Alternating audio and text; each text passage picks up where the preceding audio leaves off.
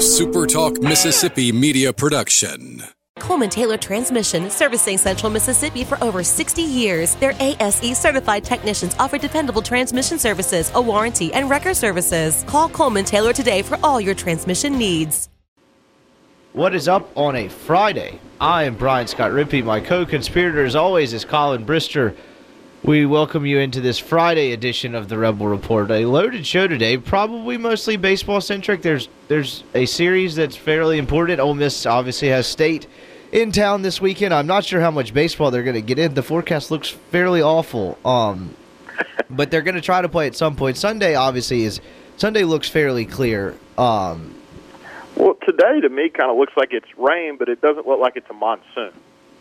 Yeah, but, what do you do with that? It's a matter, I guess, of how much rain. Because, obviously you can play through rain, but at a certain point, if the field's underwater, you don't want dudes, swimming to first. Yeah. So, yeah, you're right. So, it'll be interesting. I don't know. I'm hoping they either get them all in or you just go ahead and call a doubleheader, because I'm not a fan of sitting up there until 9 o'clock waiting on a potential first pitch. It really just kind of pisses me off, but, Well, just sit at the condo. You can read Twitter, man. Exactly. But, if I get all the way up there, and I don't know. Hopefully there's really no delay. But a huge series for both teams. For State, really, it's if you're looking at it from a Mississippi State vantage point, they're trying to lock up a national seed. If they won 2 out of 3 this weekend, that would essentially do that. Ole Miss is trying to lock up a hosting spot and possibly jump into the national seed conversation, which I think is I guess we'll start for there. Is a national seed possible for Ole Miss? I say yes, but not likely. Well, I think it's up to Ole Miss. I mean, look, is the road hard? Yeah, but if this team goes 6-1 and 5-1 in conference, then they're 20-10, man. And not many 20-10 SEC teams don't get national seeds. There's been a few. And the reason why is their RPI is extremely high. But if this team is sitting at 20-10, my gut inclination would be that they're a top 10 RPI team, and they're very much in play for a national seed, if not being considered as one, if they go 20-10. Now, anything short of that, they'd have to go on a miraculous run in Hoover. Yeah, no, I would certainly agree with that. Yeah, I mean, it's possible. They need to find a way to flood the field in Jonesboro on Tuesday. They have a final midweek game with Arkansas State, and I think they would be better off by, I don't know, if a meteor hit the field, they'd be better off than playing that game. Yeah, just send Arkansas State $7,000 and have a nice day. There's no reason to play that game. The thing is, though, with Ole Miss, if you haven't had some of the, and I say midweek, but some of it's non-conference, but really, I mean, it's the North Alabama. It's dropping a game to Wright State. I'm trying to think what else. I mean, dropping. Well, they lost Louisville, East Carolina, and State, which those aren't killers. No, those are good teams, but dropping a game at Tulane, which you can't crush them. But my point being, there's been enough pitfalls that if you didn't have some of those for Ole Miss, you're already probably talking about a national seed. Yeah. The midweek is the reason that you're not, because that's the reason your RPI is at 18 and not 8. Yeah, that's a good point. So. Yeah, I'd say it's Ole Miss could jump back into it, but I mean, it's got to be 5-1 down the stretch. Yeah, I think. Well, I mean, at 19-11, if you go over to Hoover and win the thing again, then you're probably won. But you would have to do some serious damage in Hoover. Yeah, you certainly would. So I guess just looking at this series in a vacuum, it's interesting to me because I can't figure out how I picture this going at all. State probably has the advantage on the mound, from a starter's perspective, slightly. I'd probably take Small and Ginn over Etheridge and Nikhazy, but it's close. I'd take Nikhazy over Ginn right now, just from a numbers perspective. Fair enough, but I mean that feels like a wash. Small's been a bit better than Etheridge has been. Absolutely. So, yeah, and then State's bullpen hasn't always been great, but I think they're a little deeper than Ole Miss is. They're not working the two-horse show to get to the closer. They are deeper. I don't think I think it's more quantity over quality there, though, because the bullpen's been pretty bad in SEC play for Mississippi State. I think I looked it up. Peyton Plumlee, J.T. Ginn, and Ethan Small in SEC play have a 2.9 ERA combined, and then everybody else in SEC play has a 6.5 ERA. So if there's a weakness for Mississippi State, it is their bullpen. But like you said, they have plenty of guys to try to figure it out too. So for Ole Miss to win this series, it has to do what? And don't say win 2 games. Like if it has gone well for Ole Miss when we're sitting here on Sunday night recording, what happened? They got Small and Ginn out of the game because I think for Ole Miss to win this series, I don't think expecting them to win, start 2-0 is realistic. With Small and Ginn. That being said, the way you win the series is you win Game 3, and somehow you get Small or you get Ginn out of the game before the 7th inning. If you can do that, you've got 3 innings of bullpen to deal with. And another thing, either Etheridge or Nikhazy has one got to be special. They can't just be good. They can't be average. One of them has to be special and just throw zeros up against a really, really good lineup. Yeah, I would agree with that. I would say if you froze me for 3 days and told me they thawed me out and told me on Sunday that Ole Miss won 2 out of 3, I would have thought Nikhazy or Etheridge shoved in one of those games, and then obviously, it's likely going to, I think they'll split the first 2, and then the Game 3 is just going to be a complete and total crapshoot. I'd probably give State a bit of an upper hand on the mound, though, in that one. Yeah, the only thing is the guy that State's going to start on the mound, Ole Miss saw down in Pearl, so they've seen him for 4 innings. Peyton Plumlee. He pitched pretty well down there, too.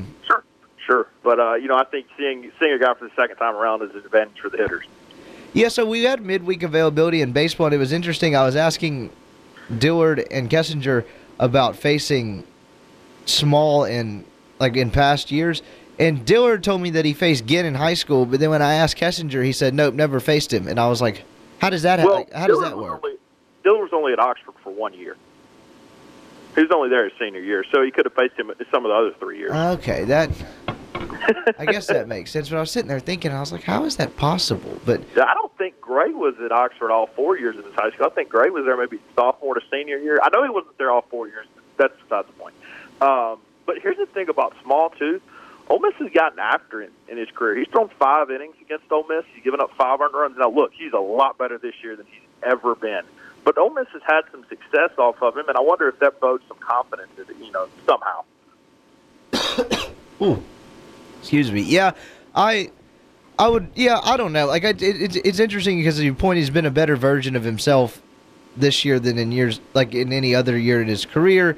It'll be interesting to see how Ole Miss. I feel like you're probably going to know how it's going to go 2 or 3 innings, 2 innings in or less. Let me ask you this: what do you do if you're Mike Bianco and Chris Lemonis today with the weather, and you don't know if you're going to get 9 innings in tonight? But do you start your aces and have the opportunity or have the chance to just pitch them 4 innings where they've got to come out due to a rain delay? How do you kind of manage it? That's a good question, and I don't really know, and I'm not sure there's necessarily a right way to go it because you're really just playing roulette with Mother Nature. Yeah, if I'm State, because to me there's the fall off from Will Etheridge to Gunnar Hoglund is not as big as the fall off from Ethan Small to Peyton Plumlee. If I'm State and I see there's a clear day on Sunday, I hold Ethan Small till Sunday because I know I'm going to get what I'm going to get out of him on Sunday. I'm going to get 9 or however. The rain's not going to affect him on Sunday. Yeah.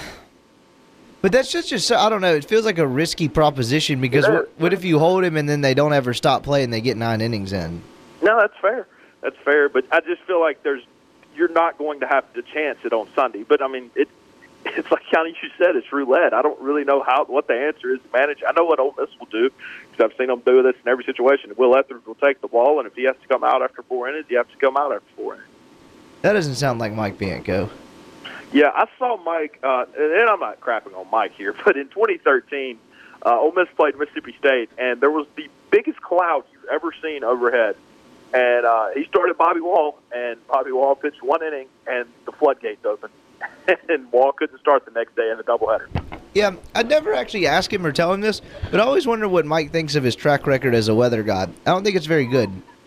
Probably the same thing as he thinks about his track record as a 7-inning doubleheader coach. Yeah, what are they, 4-12, and 2 of those wins are against Grambling? 1-8 in SEC 7-inning doubleheaders since 2011. They've won 1 7-inning game against Texas A&M in 15 and then weren't able to get the second game in. 1-8. That team sucked, too, and I don't even really remember that game. It was the last game of the year. It was the last game of the regular season. Okay.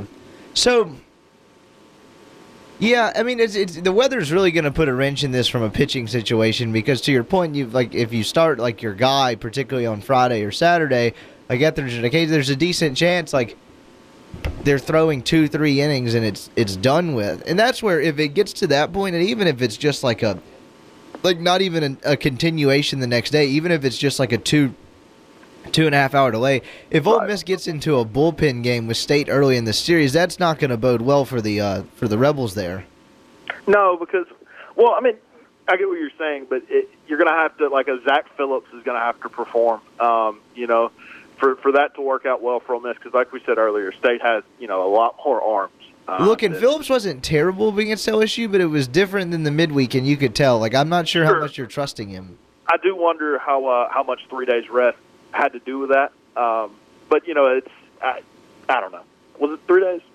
Thursday, Friday? Yeah, but he's on full rest now. But like you said, I mean, it was different against LSU than the midweek opponent.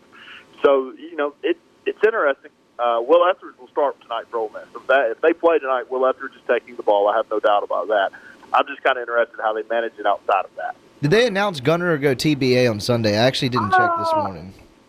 I don't know, but from listening to Mike and the midweek interviews, it sounded pretty clear who was going to be pitching on Sunday. Well, yeah, sure. And that was like last week where they went TBA, but it was never not going to be Hoagland. I have no clue why he does that. Ole Miss went TBA on Sunday. I just pulled it up. Sure, if you say so, Mike. I was trying to get to that point. If you're going to have to legally change his name to TBA.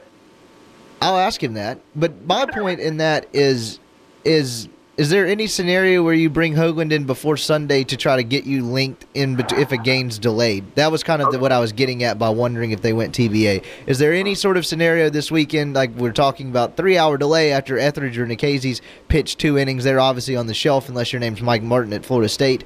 But like is there any scenario where you bring Hoagland in after a starter because the starter's like outing gets crapped on by rain?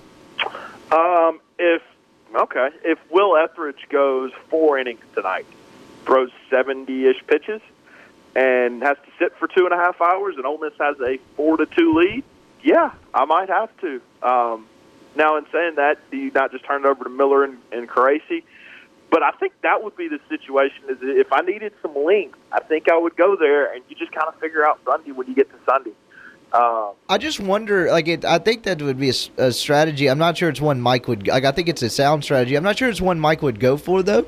But and a part of that is how much do you really trust Hoagland? Because he's been better, sure. But the LSU thing, it just felt like the whole time while he was good, and you have to give him credit for getting the length that he did. He goes 4 1/3, but it just felt like you got through 4 innings without the wheels coming off and just barely.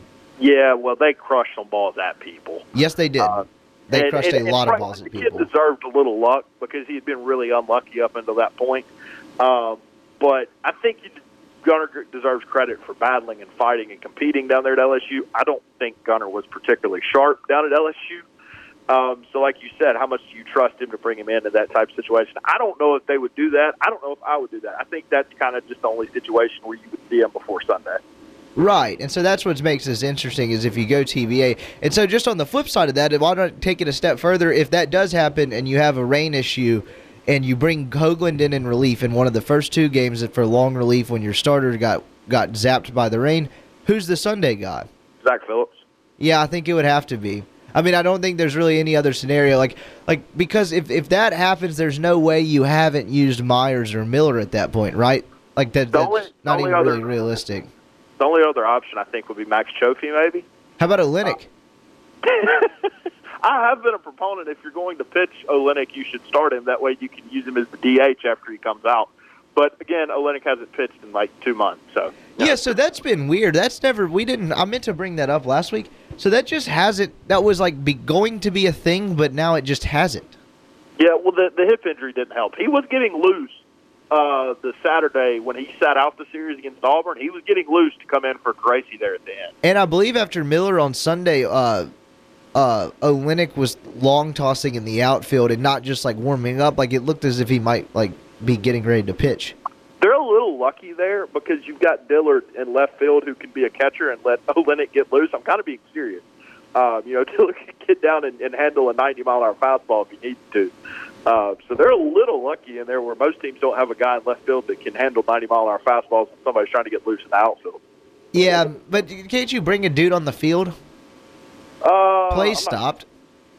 I mean, I guess you could, sure. It just kind of seemed cumbersome, but yeah, I guess you could. So my gut feeling, I guess, putting a bow on baseball is it's like a coin flip. Like, I think State's probably a more complete team, but Ole Miss has been good at home. And for whatever reason, teams have come into Swayze this year and just kind of, like, wet their pants. Except for Kentucky. Yeah, but, like, I don't disagree, but it was weird. Now, Florida just kind of sucks. That the Cats kind of come out of the bag on that. But, like, A&M came in and looked like a completely different team. It was bizarre.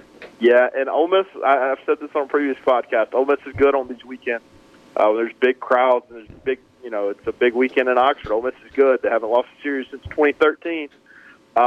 So, kind of with that track record, and I think Mississippi State's a better baseball team, but I don't think it's far enough that it's that big of a deal. So I think Ole Miss gets 2 this weekend. No, I'm not shocked if Mississippi State wins 2 by any stretch of the imagination. I guess I'm kind of the same way. I'll give Ole Miss the benefit of the doubt because they're at home. I think State's probably a slightly better team, but I think Ole Miss, as your point, has been good at home this year. So I'll give them 2. But like if State came in and won 2, it's like that's the other side of the coin. Like to me, it's just a complete flip. And one more, if State does come in and win 2, and you're an Ole Miss fan, don't freak out because all they've got to do is go win. Dude, this is like telling water not to be wet. But am I wrong though?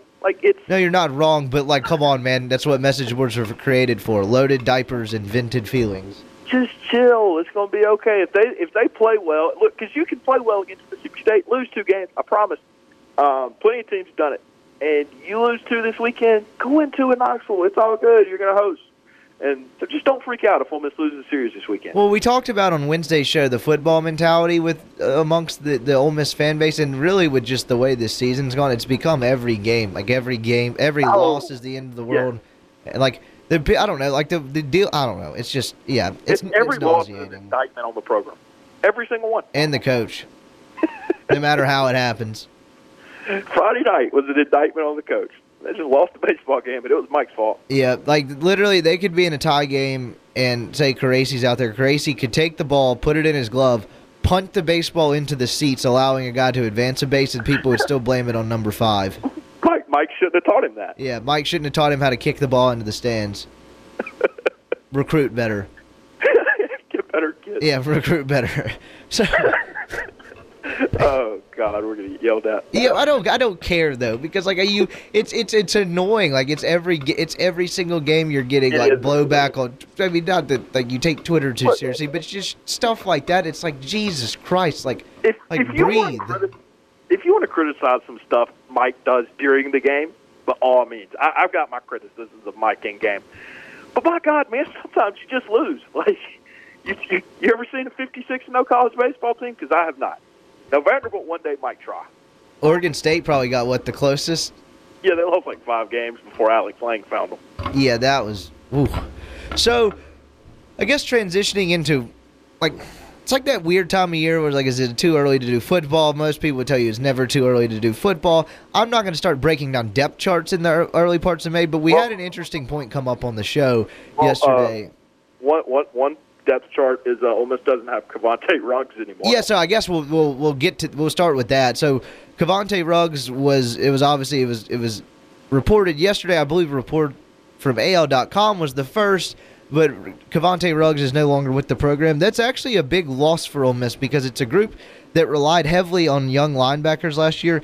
Ruggs kind of being one of them. He had a weird trajectory last season to where he starts the first game as a true freshman. I believe he concussed himself on a kickoff. I'm not sure. That sounds awful. No, it was a really bad concussion. I believe he concussed himself on a kickoff. Don't hold me to that, but I'm pretty sure he starts the first game against Texas Tech in Houston. I'm pretty sure on a kickoff he hit a guy and concussed himself and never really got back into the he played in he missed the next game and then came back and played in the rest all 11 games he was available for, but he never really got back and cracked the rotation per se. Like, he only had 16 total tackles on the year and didn't really make an impact like they thought, because a true freshman starting at linebacker the first game of the season, like, that defense obviously struggled, but like that's not easy to do. No, he was really athletic, and like you said, it's a loss for Ole Miss. But in saying that, I don't know if past January they counted on Cavante Ruggs, because he was suspended for the spring, right? Yeah, so we were at media availability one day, and Matt Luke just kind of, like, somebody asked about Ruggs, and he just kind of laid it out there. He goes, "Oh yeah, he's suspended indefinitely." Matt Luke at the time left the door open for Ruggs to come back, though he didn't really specify a timetable. Point being, this transfer didn't seem like surprising, to your point, like saying it's like they didn't really count on him, but like it's interesting how it played out, I guess. Yeah, sure. And look, Ole Miss needs linebackers, so to say it's not a loss is incorrect. And saying that, I think Ole Miss kind of went in starting in about January knowing that they probably weren't going to have him. The kid was never happy at Ole Miss. He was never happy at Ole Miss. He wanted to leave, and good luck to him. I hope everything works out. But to say this came as a surprise would be disingenuous. Yeah, I don't think they were surprised about this at all.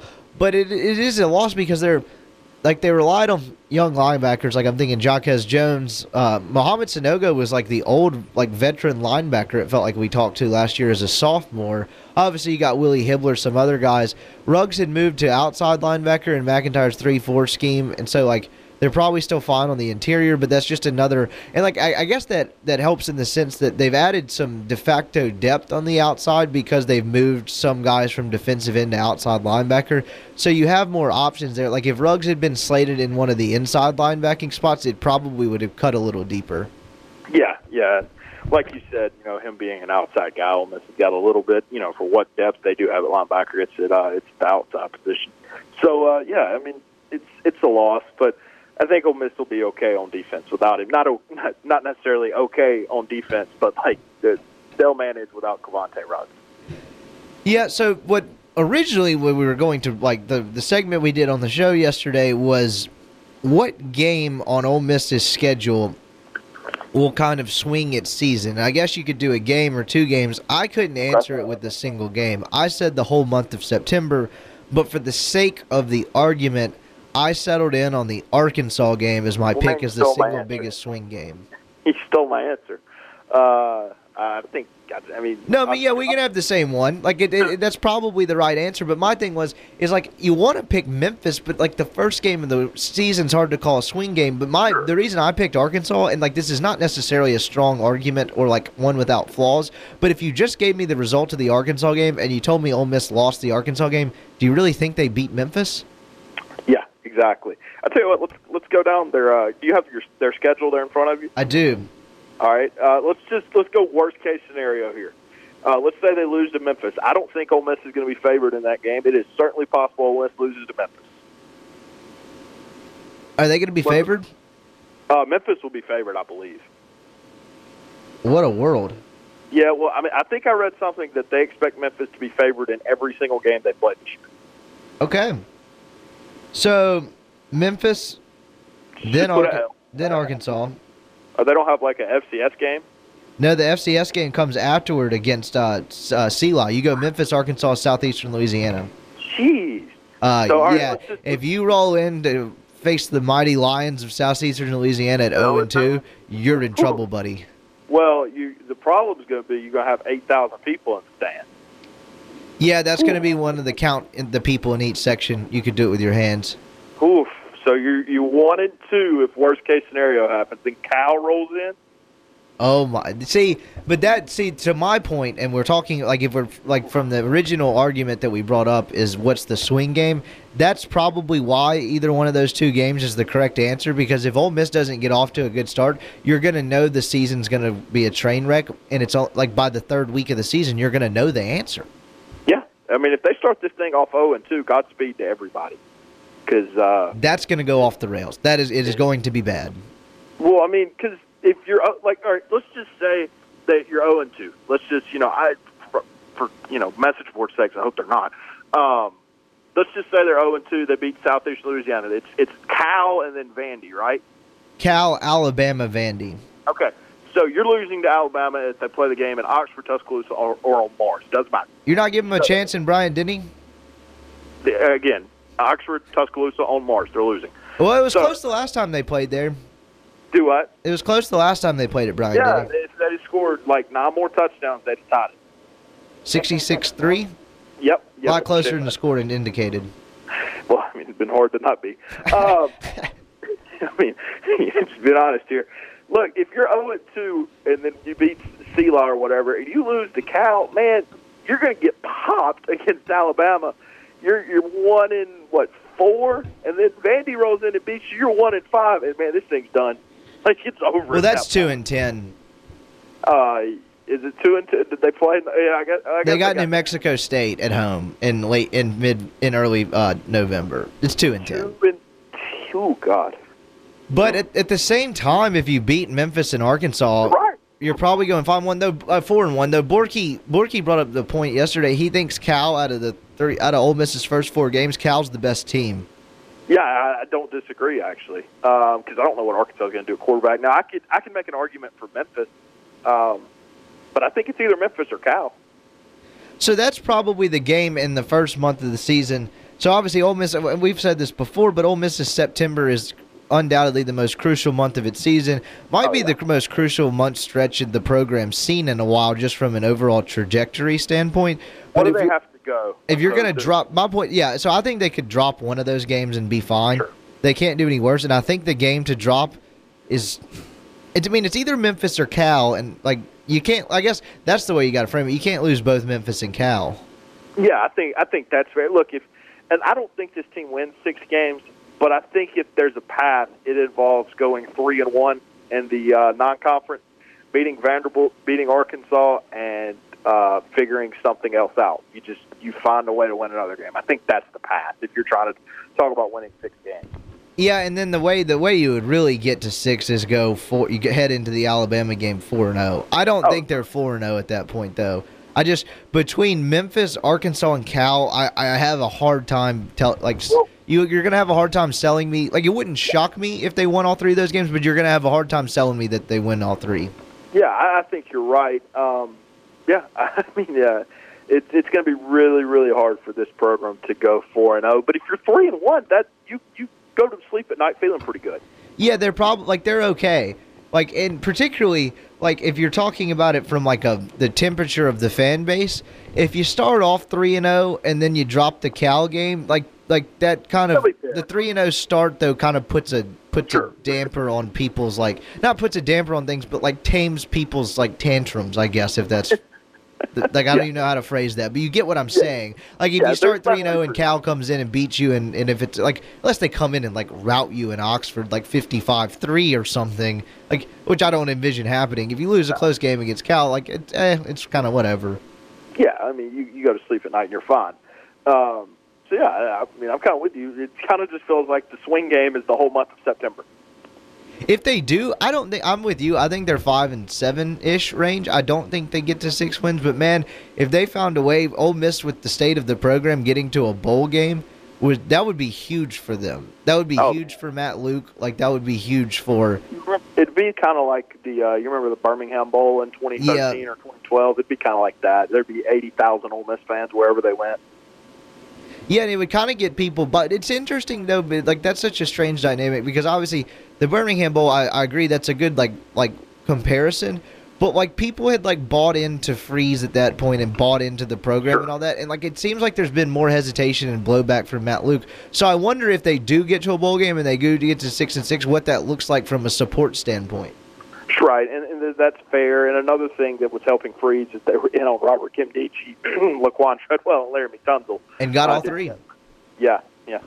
Bet they wish they didn't get one. But anyways, and I don't think Ole Miss is going to be recruiting at that level for, and that's no fault of Matt, but I don't think Ole Miss will be recruiting at that level for at least a little while. So, it will be kind of interesting if that does, come to fruition, what it looks like from a fan engagement perspective and in a prospective bowl game. We hadn't gotten off the rails yet, but I'm about to. So in 2022, I think is when Liberty comes to Oxford. I don't think I think there's a 0% chance Freeze is still there. But on the off chance that he is, does the town explode that day? How does that work? At that point, it's set 6 years.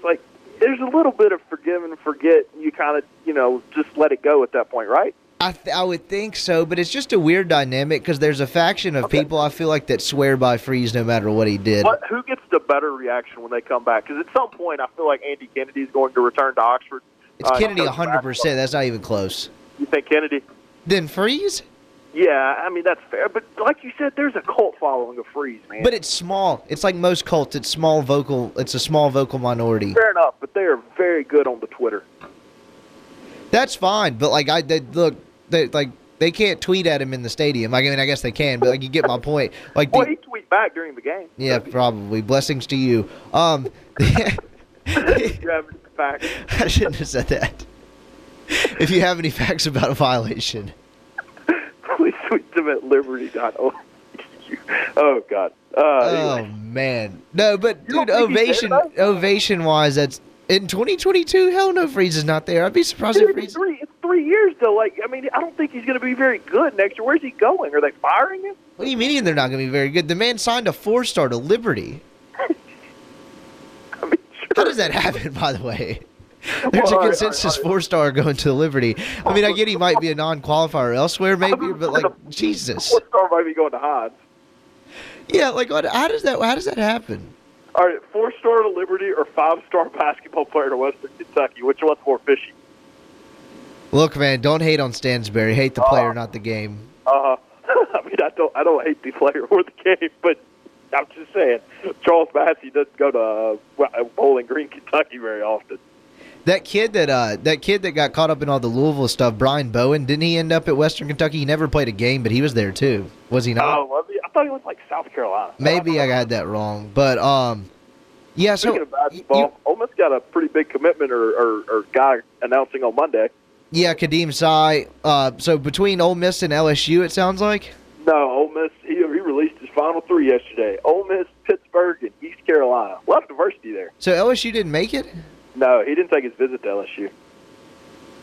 Look, I think Kermit Davis has done a good job recruiting, but man, when you're in a battle with Jeff Capel at Pitt, I'm just not sure. I think the game might be a little rigged against you if you're picking up what I'm putting down.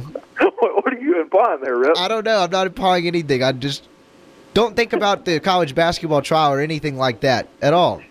It's of no relevance to the Kadeem Sy. Yeah, and it's not a coincidence at all that Jeff Capel joins K's staff after he's done in Oklahoma and Duke starts signing everyone and done in 5-star. Not a coincidence at all. I mean, it's completely a coincidence. There's no correlation. No correlation at all. Because Duke doesn't cheat. The 70-year-old coach with jet black hair is a transparent guy, and everything is what it seems. That's why I love Calipari, because Calipari's like, we cheat. It's good. We pay these kids. I don't care.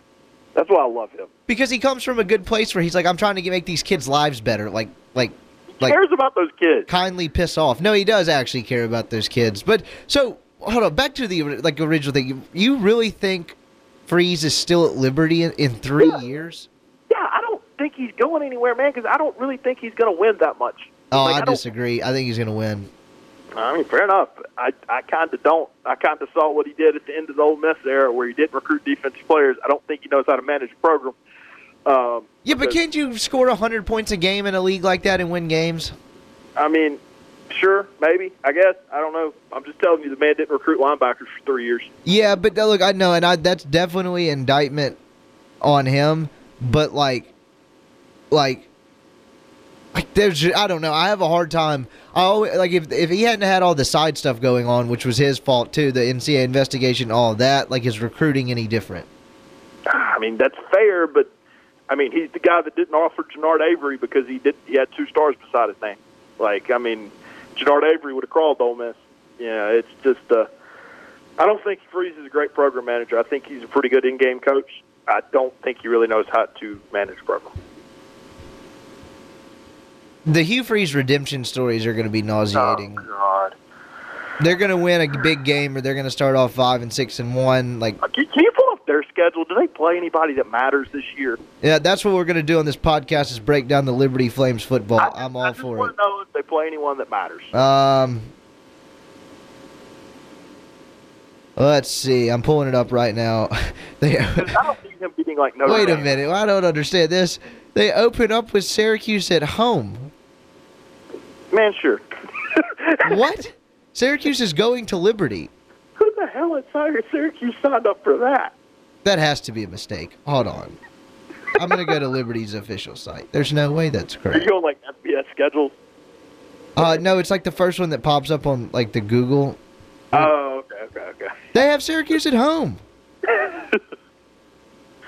Somebody at Syracuse has to be fired. Then they play at ULL. Okay, they don't care. Their teams of note, Rutgers, they have a stretch of... Who made this schedule? They have 4 straight road games. Oof. They play 7 on the road. 6 on the road. So they have a 4-game road stretch that goes at Rutgers, and looks like end of October, early November, at Rutgers, at UMass, at BYU, at Virginia. Can you imagine the penultimate week of the college football season where Hugh Freeze takes his troops to Bronco Mendenhall at Virginia and pulls off an upset? That would be hilarious. I don't think I'm ever going to root against a team like I'm going to root against Liberty football this year. I'm just fascinated to watch it. I'm fascinated to see that guy on a sideline again, and just how does that go? Because if you told me it was a complete and utter train wreck, or you told me the Flames were 12-0 and became the new UCF, I might believe it too. Well, eventually Hugh Freeze wears you out, because let me tell you, that 2017 team that went 6-6 goes like what, 3-9 under Freeze, because they had quit on him. The rah-rah stuff wears old. It has a shorter shelf life. It's not as sustainable. Yeah, I think he's actually going to, and I think he's a good enough football coach. I think he's actually going to have to be a pretty good football coach to win at Liberty. And we'll see. We'll see what he's made of, because he's not going to out-recruit his opponents. Well, and on a serious note, what doomed him at Ole Miss, all the flaws, whatever little nitpick things you want to, he was not mature enough to manage a major Division I college program. And I'll be interested, in all seriousness, I will be interested to see if Freeze has learned anything about himself and grown as a human being at all and made any changes. If he's the same, like, defiant, kind of, I always feel uncomfortable saying this, but like kind of like shielded by the veil of religion and still doing the same stuff he was doing at Ole Miss, I'm just going to roll my eyes and probably never tune into it again. But if he's different and seemingly has made some changes, and I'm not trying to pick apart the guy's personal life. I just meant about how he conducts himself and how he runs a program. I'll actually be kind of fascinated to see where that takes him back into major college football. That's kind of the thing too, though. Nobody could hire him. Like nobody wanted him. I mean, let me rephrase. People wanted him. Greg Sankey was not letting him back in the SEC. I wonder how long that stays. I think it's forgiven after this year. If he goes, think? If he to me, this is like his doing his time. This is the perfect place to push him away to where he's coached. He kind of this is the perfect place to re-enter the water and get your toes back wet, dude. Because you think with as short as our attention spans are as a society now with social media and all that, at the end of the 2019 football season, if they're good, that all that stuff is going to seem like forever ago. Do you really see anyone getting blowback from putting Hugh Freeze on their staff in 2020?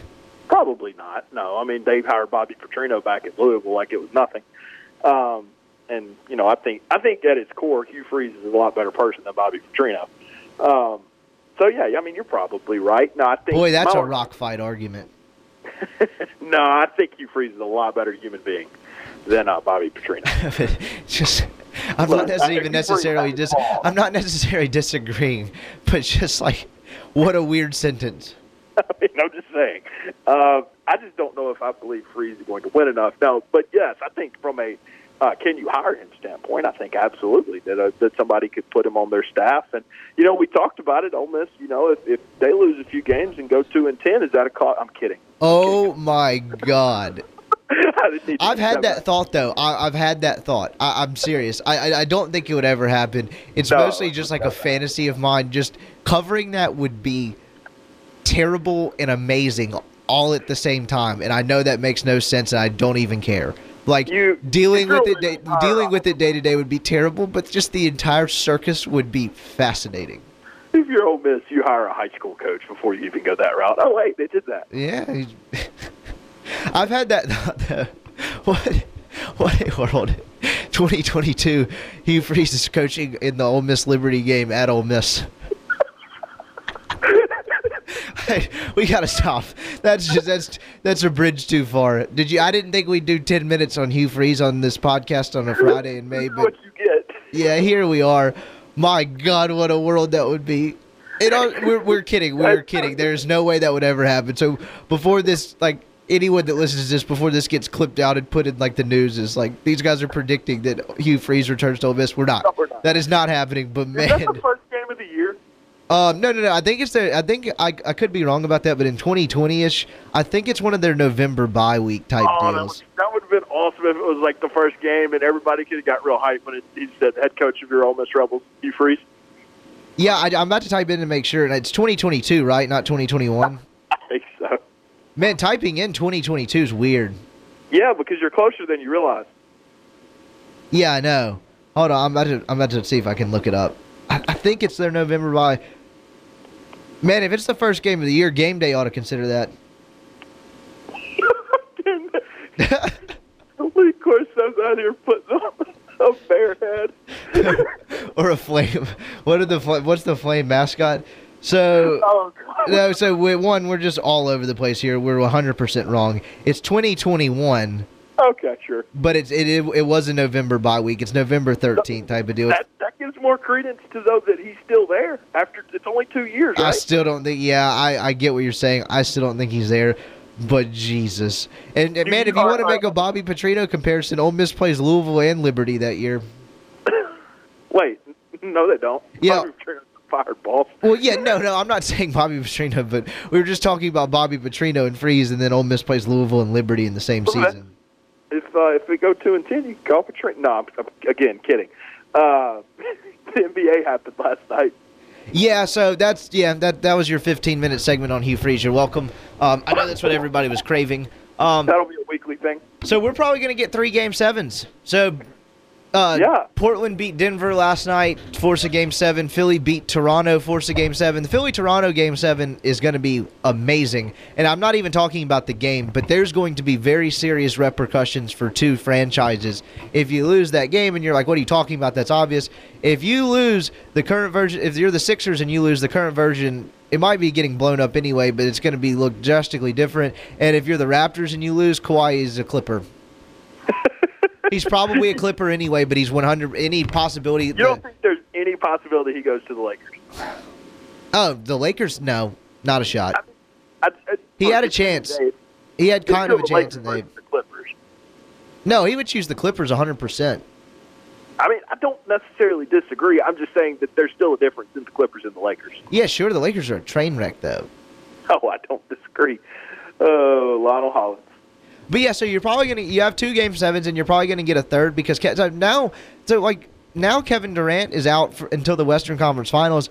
But like, I hate to judge a basketball game on the 8 minutes Houston played without Kevin Durant in the last game. But like, if they didn't fare as well as I thought, now that's partly because Steph Curry went nuts and kind of powered Golden State to a win. But does that matter? I guess at least I'm more interested in that series now because I think even with Kevin Durant, Houston would have forced it to a Game 7 at home. So assuming Houston holds serve in Game 6, can Houston go into Oracle and steal a road game with a Kevin Durant-less Warriors team?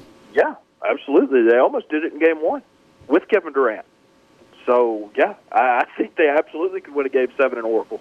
And if it plays out like that, then Kevin Durant has already played his last game as a Warrior. Whew. Kind of a weird thought. Be a Nick.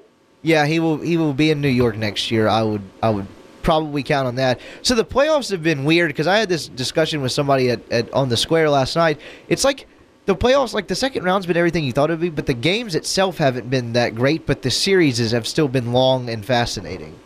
Yeah, and I think you're exactly right. You phrased it just right. The games, on the micro level haven't been great, but we've got 3 series that are probably about to be 3-3. It was 3 Game 7s over the weekend. Yeah, so Houston Golden State's tonight, right? I believe that Game 6 is tonight. Okay. And then 7 would be Sunday? Yeah, I'm pretty sure that's how it would work. That's going to be awesome viewing. Good thing we'll have 2 baseball games to cover that day.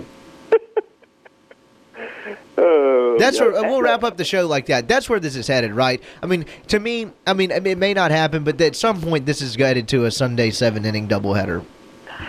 Yeah, I haven't looked at the forecast. It's not going to rain on Sunday, but man, the Friday, Saturday looks horrible, and like how they get 2 full baseball games in will be beyond me. You're in Oxford right now. What's it look like? I'm inside a studio with no windows, but it was fairly gray. Yeah, was it raining? Not at the moment. It had rained earlier this morning, but from 2 o'clock on, here you go. I'll give you the old-fashioned. This is how most lazy people look at the weather like me. You pull up the default app on your phone and do the hourly. 60 Don't at 2. Get the Weather Channel app. 60 at 2, 80 at 3, 90 at 4, 90 at 5, 90 at 6, 90 at 7, 60 at 6, or 90 at 6, 60 at 7, 60 at 8, 50 at 9, 40 at 10. Oh, you can start this game at midnight. Well, I was going to say, can you not start it at 7 and pray that 60% doesn't happen? Might be what happens, but I don't. If you're Ole Miss, though, just kind of, you try to start that game, right? If they're going to start small, you try to start that game and make them use them, right? Sure. I do everything I can to start that game. So, I guess I'll talk to you guys on Sunday from the Swayze Field press box. I probably won't have left since Friday. At 8:30 p.m. Yeah, it's going to be great. So, unless you got anything else, that wraps it up. Huge series this weekend. We'll be back on Monday to recap it. I don't really look forward to many matchups, but seeing Etheridge and Small and Ginn and Nikhazy back-to-back days is going to be fascinating to me. I'm excited to watch it. So, unless you have anything else, I think we can call it a weekend. All right. For Colin Brister, I am Brian Scott Rippey. We appreciate you listening to this Friday edition of the Rebel Report. Come back and hang with us on Monday. A SuperTalk Mississippi media production.